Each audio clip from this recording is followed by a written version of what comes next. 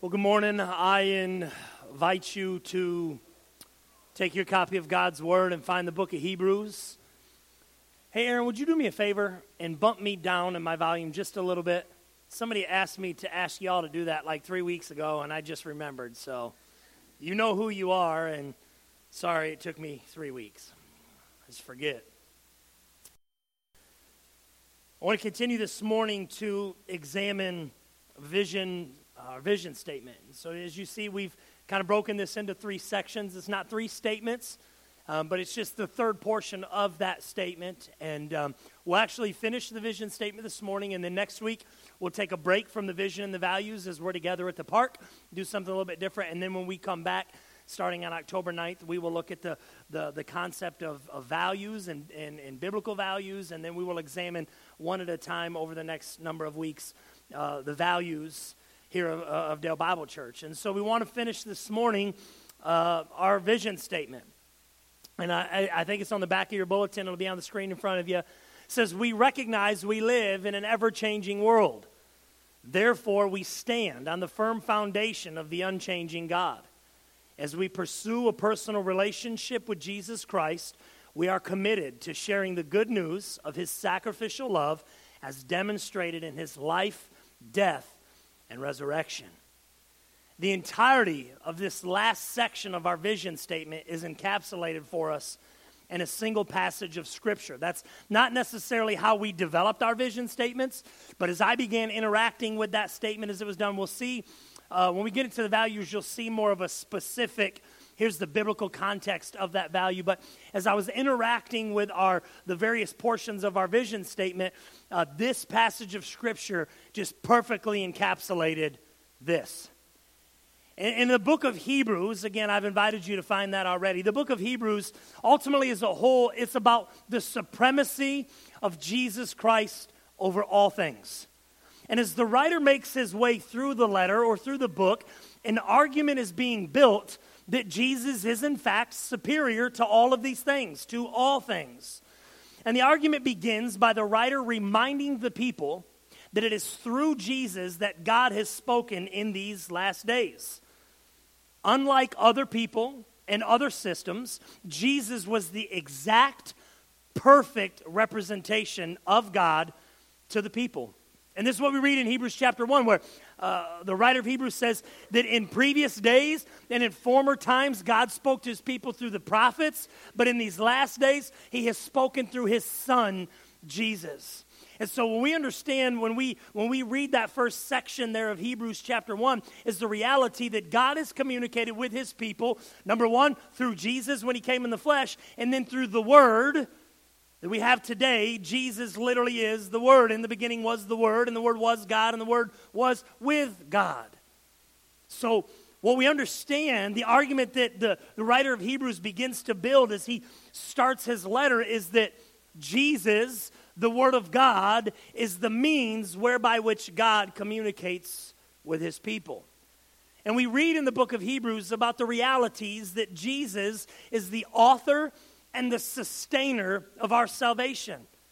We read about how he is superior to Moses, who was the mediator of the Old Covenant. Moses was the prominent figure under the Old Covenant.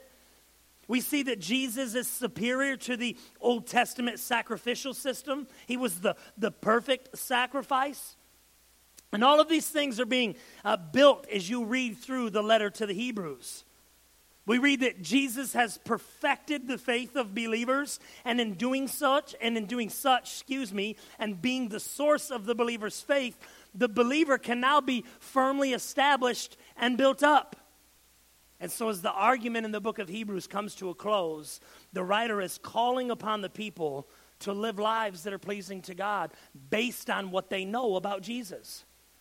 And the whole reality that's taking place, that's unfolding with the book of Hebrews is this. These Hebrew people, so these were literally Israelite people who had abandoned Judaism and had professed faith and begun following Jesus.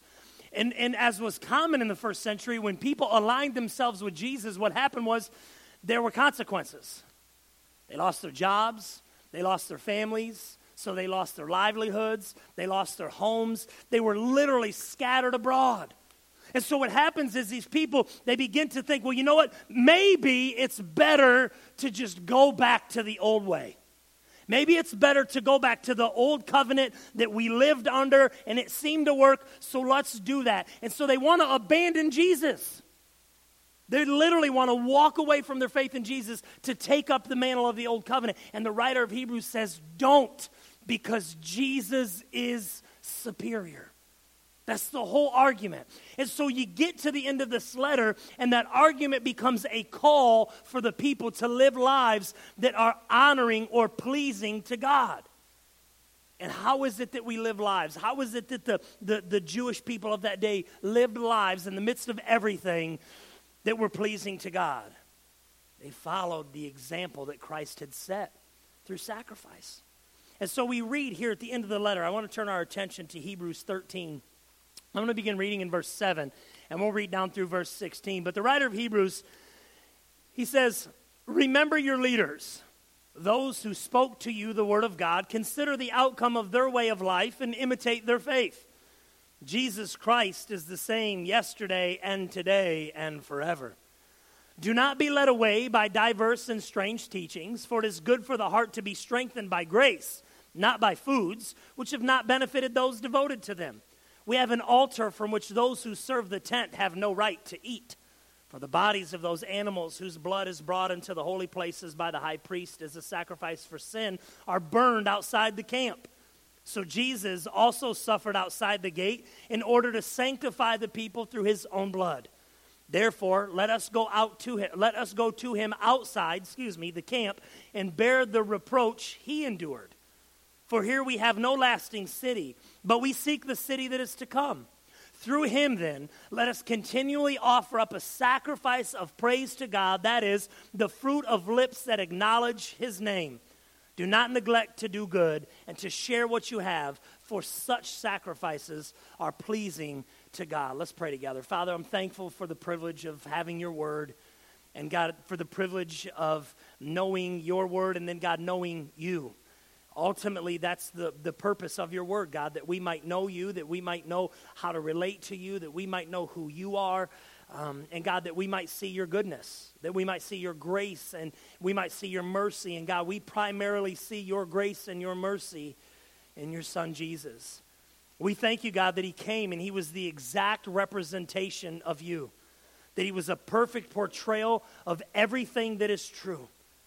And God, I thank you that we see the call in your word to emulate what we see in Jesus, to be imitators, as we talked about last week. And God, we pray to this end again that you would help us to see the importance of living a life that is pleasing to you when we profess faith in Christ. So, Father, work in our hearts today. Challenge us, but encourage us. God, stir our hearts in such a way that we would be concerned today chiefly with your glory. And God, may you accomplish your purposes as you do that. And we'll be careful to give you that glory that you and you alone deserve. In Jesus' name we pray. Amen. I want you to understand two things this morning as we reflect on Hebrews 13, 7 through 16, and as we reflect on this final portion of our vision statement. And our vision statement began, I believe it's still on the screen in front of you. Okay, perfect. You see there that our vision statement began by recognizing the reality that we live in a world that is ever changing. But there's a reality, there's something that is unchanging, that doesn't change. And that's where we begin this morning, is with this reality. Jesus is steady. And that's not designed to be a cliche. That's not designed to be cheesy, okay? I didn't know the best ways. We talked about this. The reality, the writer of Hebrews says, Jesus is the same yesterday and today and forever. And that's the very definition of steady. Unchanging.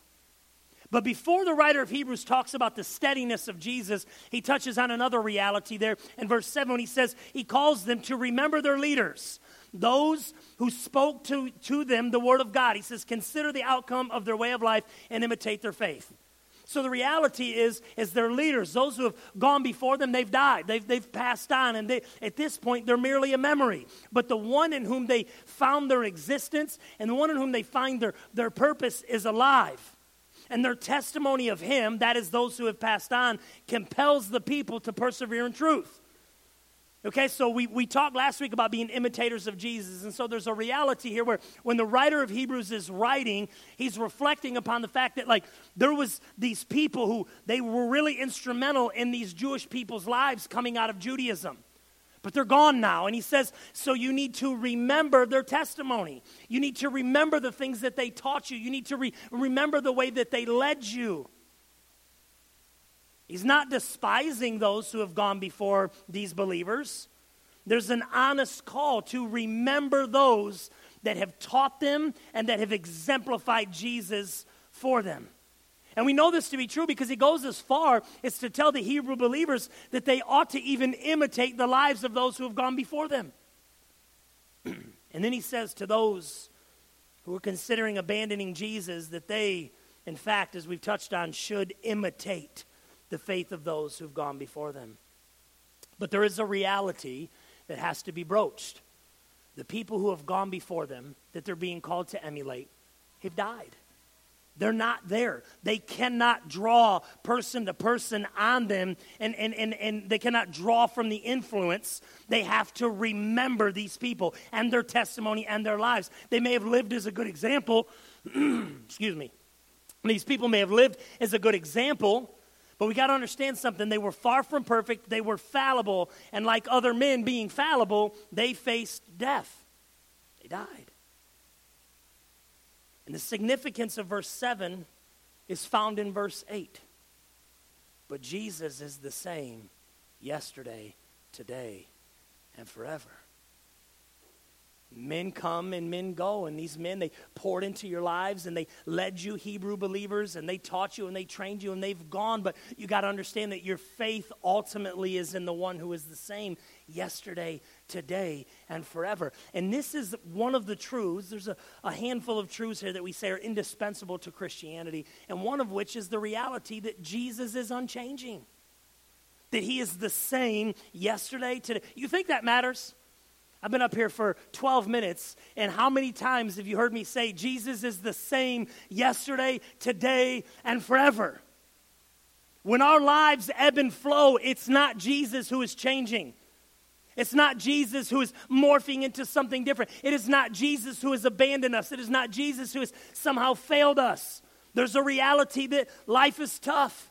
And it ebbs and flows, but part of what compels us to keep going is the reality that Jesus is unchanging. He is exactly who he said he is. He has accomplished exactly what he set out to accomplish, and he will fulfill all that he has claimed or promised that he would. There is no change, there is no partiality, there is no discrepancy. Jesus is the same for all time, always has been, and always will be. And this is contrasted, not only to the fact that some have come before them, and they're called to look at that example, but it's contrasted to what we see in verse 9.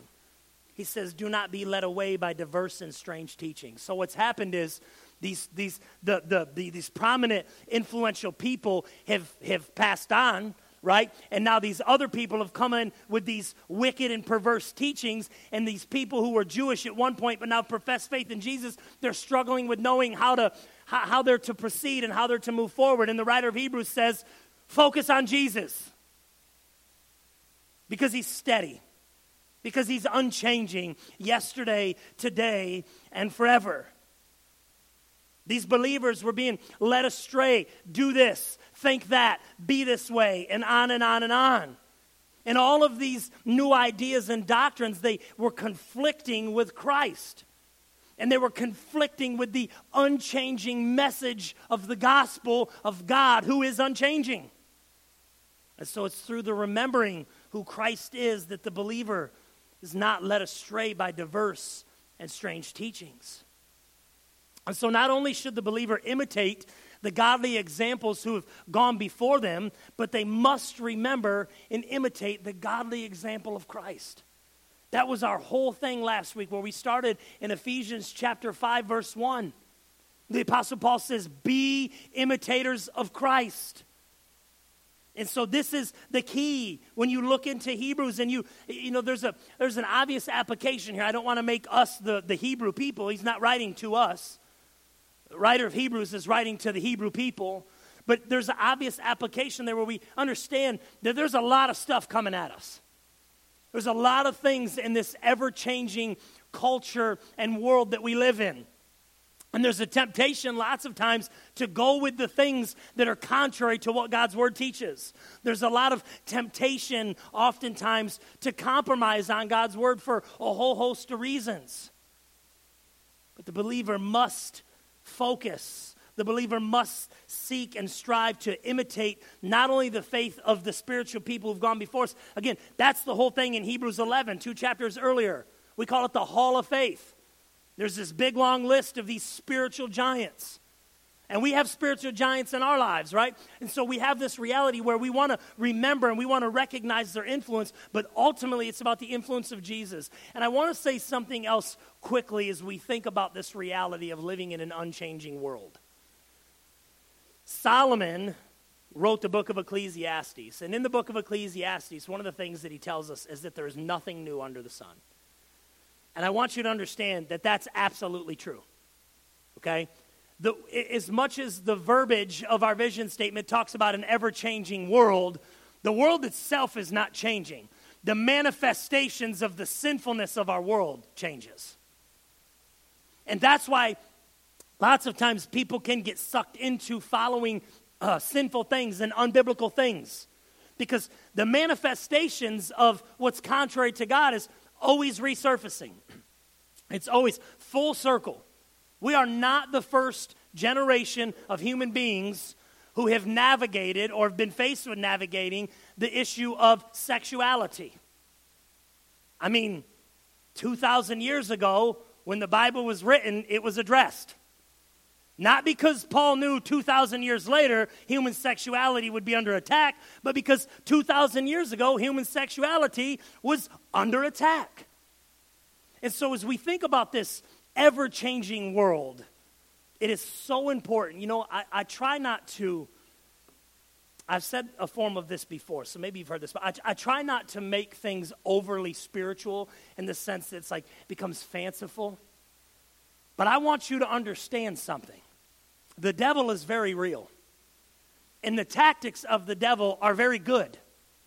He knows exactly where to scheme and how to scheme and what to do. He knows how to divert our attention so that we're focused on the wrong things. He knows certain things that we maybe are tempted with more so than other people. And those are the avenues and the areas and the ways in which he's going to work in our lives in seeking to trip us up and undo our faith in Christ. And so you got to be on the lookout. You got to be aware, right? That's why Paul tells the church in Ephesus to do what? To take up the full armor of God. And he tells you why. Before he tells you what the armor of God is, he tells you why you should take it up. So that you would resist the schemes of the devil. This ever-changing world we live in, it's really ever-changing manifestations of the sinfulness of our world. Right? And people are always going to come along with new ideas and new ways to be pleasing to God and new things that we can do, and this can be more effective and this can be better, and God didn't really say that, and God's word didn't mean that. It was written to different people at a different time, and things were different then, and they're going to say all of this stuff that we think, man, you know, that sounds pretty good, and maybe there's some truth to that. But Jesus Christ is the same yesterday, today, and forever. We started this men's study on Sunday morning, and this morning we were talking about we really just started laying this foundation, right? And we've just started looking at, we start with some definitions, you know, what is theology, what is doctrine, why do they matter, and some different things. And one of the things that I shared with the men, and I believe this, and this is not to step on anybody's toes or anything, this is just a reality in the church in the United States of America. The greatest dilemma facing the church in the United States of America is biblical illiteracy of the people sitting in the pews. We don't have any idea what God's word says. And because we have no idea what God's word says, we can't have right ideas about God. We can't have right ideas about sin. And when sinful ideas, and when we talked this morning about the difference between what's orthodox and what is heretical, what is true, what is not. And we talked about when heretics come along spewing heresy, do you know why we buy it? Because we don't know what the word of God says.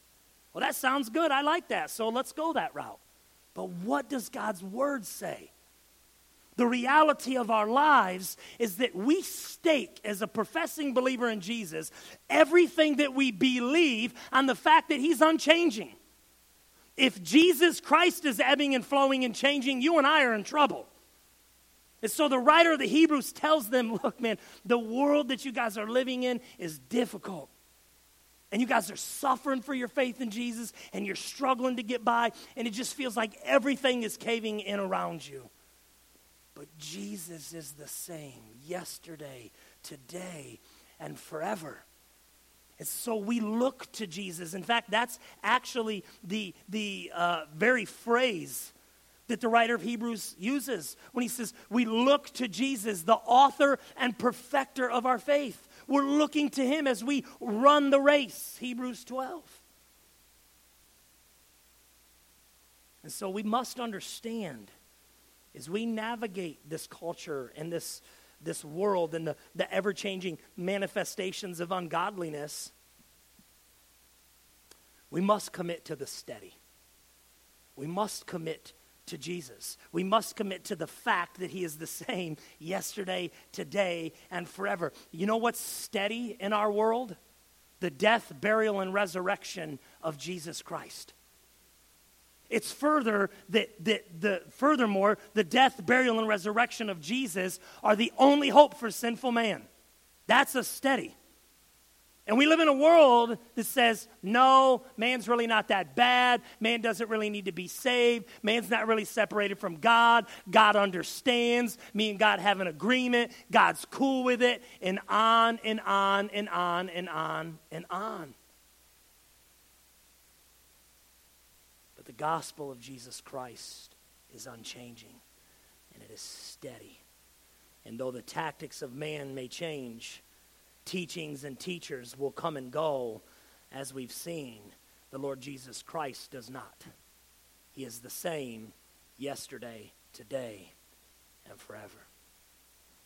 And because Jesus is the same yesterday, today, and forever, because Jesus is the steady in the ever-changing culture of the world that we live in, the writer of Hebrews teaches us something else as it pertains to Jesus, and that is that he's worthy. Jesus is worthy. Because if you're going to live in a world that functions contrary to the steady, and you recognize that living in this world that functions contrary to the steady, you're going to swim upstream your whole life. If you are going to follow Jesus, you will swim upstream or against the current the majority of your life. Maybe not your whole life, but the majority of your life. And like the Hebrew people, there may be times when you say, oh, is this worth it? This is too much. It's too hard. Man, ever since I professed faith in Christ, my life seems to have gotten harder. Why are things more difficult now than when I just lived like a heathen? And then we got to be reminded that Jesus is steady. And because he's steady, he is worthy. And what is he worthy of? Sacrifice. We talked about this last week. And the writer here says, therefore let us go to him outside the camp and bear the reproach he endured. This is a reference to where he talked about Jesus. Okay? So when they would offer the sacrifices in the Old Testament, they would offer the blood inside the temple, and then they would burn the animal outside the city. And when Jesus was crucified, he was crucified outside the city. Okay? And so he bore the sin and the shame and the reproach of man outside the city, outside the camp, when he was crucified. But the writer of Hebrews says, so let us go out there. Let us go outside the camp and bear the reproach that he endured. Why? Because in verse 12, why would Jesus endure? Why would Jesus suffer? In order to sanctify the people through his own blood. Jesus died to make you holy.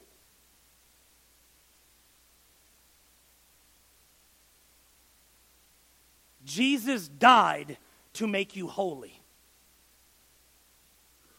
Not to solve a minor dilemma, not to change the circumstances of your life, not to improve your conditions. Jesus died to make you like him. This is a foreign concept today. Jesus died so that I don't go to hell.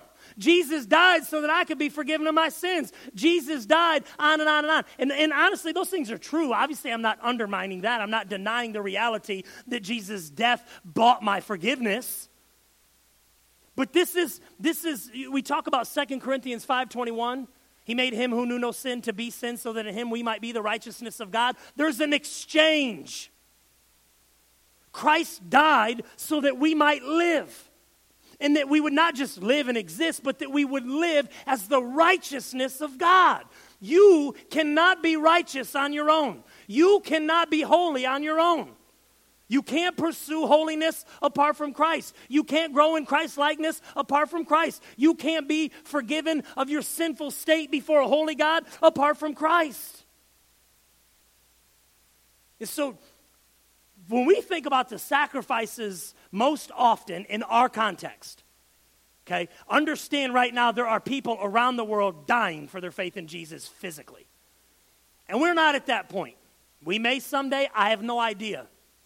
But until we get to that point, you think about the reality of what Jesus endured for the purpose of purchasing the redemption of man and making him holy. Really, what is it that we can't give up for Christ? And he's worthy of our sacrifice. And it's interesting too, I love verse 13. He says, therefore, let us go to him. Let us go outside the camp. Let's swim upstream. Let's bear the reproach of Jesus and show the world that he's worth it. Show the world that he's exactly who he said he is. Show the world that while their gimmicks and their games may change, Jesus is the same yesterday, today, and forever. Jesus suffered. And I want you to understand, if you're serious about following Jesus, it will require sacrifice. You can't follow Jesus as you are because we're sinful. We must first be forgiven of our sin debt through faith in Christ. And if you've been forgiven, all right, you've been made right with God via your sin debt or via your faith in Christ because of your sin debt, you were made right so that you would be made holy. So this nonsense of saying, well, I trusted Jesus, but I'm still as rotten and sinful as I've ever been, something's wrong. You might have a misunderstanding of God's word, but you might not be saved from your sin. Because if we're going to follow Jesus and the purpose of him purchasing our redemption was to make him holy, things have got to be different. We can't follow him as we come to him. Now, don't hear me say you need to clean yourself up to come to Christ. No. He cleans you up. And so we come to Christ, but then we understand as he works in us and through us, and we avail ourselves to him, he makes us holy. He grows us to be like him. And there has to be sacrifice if we're going to pursue a personal relationship with Jesus. And that was what the statement said, right?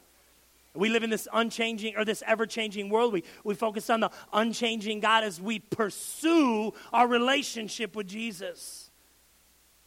It might cost you your lifestyle. It might cost you some relationships. I can't say for sure. But what I can say is that whatever sacrifice is made for Christ is worth it because he is worthy. He died in order to make you right with his Father. You were separated from God because of your sin, and he died to make you right with the Father. If we're honest this morning, and we think about this reality of Jesus and this reality of pursuing a personal relationship with him, I want to be honest this morning. For many professing believers today, Jesus is a matter of convenience, not a matter of sacrifice. If it's convenient for me to relate to and with Jesus, then I probably will. If it costs me to identify with Jesus, then I probably won't. There's always, I want you to understand something. You will always have an opportunity to put something ahead of Jesus. Always. Every day that you open your eyes and breath fills your lungs, you will be tempted and given the opportunity to put something ahead of Jesus. Do we sacrifice for Jesus? Or is our relationship with Jesus a matter of convenience? The writer of Hebrews, he reminds his readers to remember the unchanging Christ and what it is that his life and his death have accomplished. And I love the word remembering in the connotation that it conveys. Because remembering is not just, oh yeah, Jesus died. Remembering is remembering for the purpose of responding. Jesus died so that I may live, and all that I have to give him is a sacrifice of my life. I don't know what he has for me, and I don't know what he's going to accomplish. I don't know what he'll call me to today or tomorrow or in a bigger picture perspective, but I do know that whatever it is, he's worth it. Remembering Jesus is this call to action. And if we're going to pursue Jesus, like we've encapsulated in our vision statement, we must understand the idea of pursuing is also an action. And the pursuit of something requires sacrifice, and it requires service. When I think of pursuit, I think of that's probably the only thing I think of, but one of the first things that I think of is like when I was a kid, I think the show is still on, but when I was a kid, for some reason on Saturday night, we used to always watch Cops. Bad boys, what you gonna do, you know? And what was the premise of the whole show? The cops were chasing criminals. And they pursued them no matter where they went, no matter what they did. The cops pursued these individuals. We think of not necessarily the TV show, but just let's think of our law enforcement officers as a whole. Do they pursue criminals at any expense to themselves? Tremendous expense to themselves. Not just the physical exertion of, being in the physical shape to chase and to pursue people. But law enforcement officers put their life on the line every single day. And they view people as worthy to serve and to protect. And so they pursue those who hinder people being safe. And if we're going to pursue Jesus, it's going to require, as we've seen, sacrifice, but also service. Notice verse 15 and 16. He says, through him, then let us continually offer up a sacrifice of praise to God, that is the fruit of lips that acknowledge his name. Do not neglect to do good and to share what you have, for such sacrifices are pleasing to God. He says, as he continues on here, offer up a sacrifice of praise to God. That's lips that acknowledge his name. So as much as we talk about Jesus, our lives ought to be that too. You're going to talk about Jesus, you ought to emulate Jesus. And he says, don't neglect to do good. If we're called to sacrifice in order to do good, then remember, Jesus is worthy. If we do good, that which is declared as good by God, then God is pleased. It's a win-win. And this after all, pleasing God is to be the goal of the believer. Apostle Paul says in 2 Corinthians 5:9, whether we're home or away, we make it our aim to please him. This is to be the goal of the believer, that God would be pleased. I believe it was John Piper who once said, God is most pleased with man when man is most satisfied in God. And boy, that hits right to the crux of the matter, doesn't it?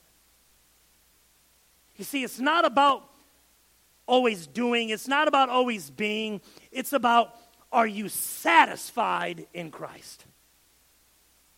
Because when you're satisfied in Christ, beyond everything else, God will be pleased. God is most pleased when we are most satisfied with him. Matters of sacrifice and service, they're matters of our hearts.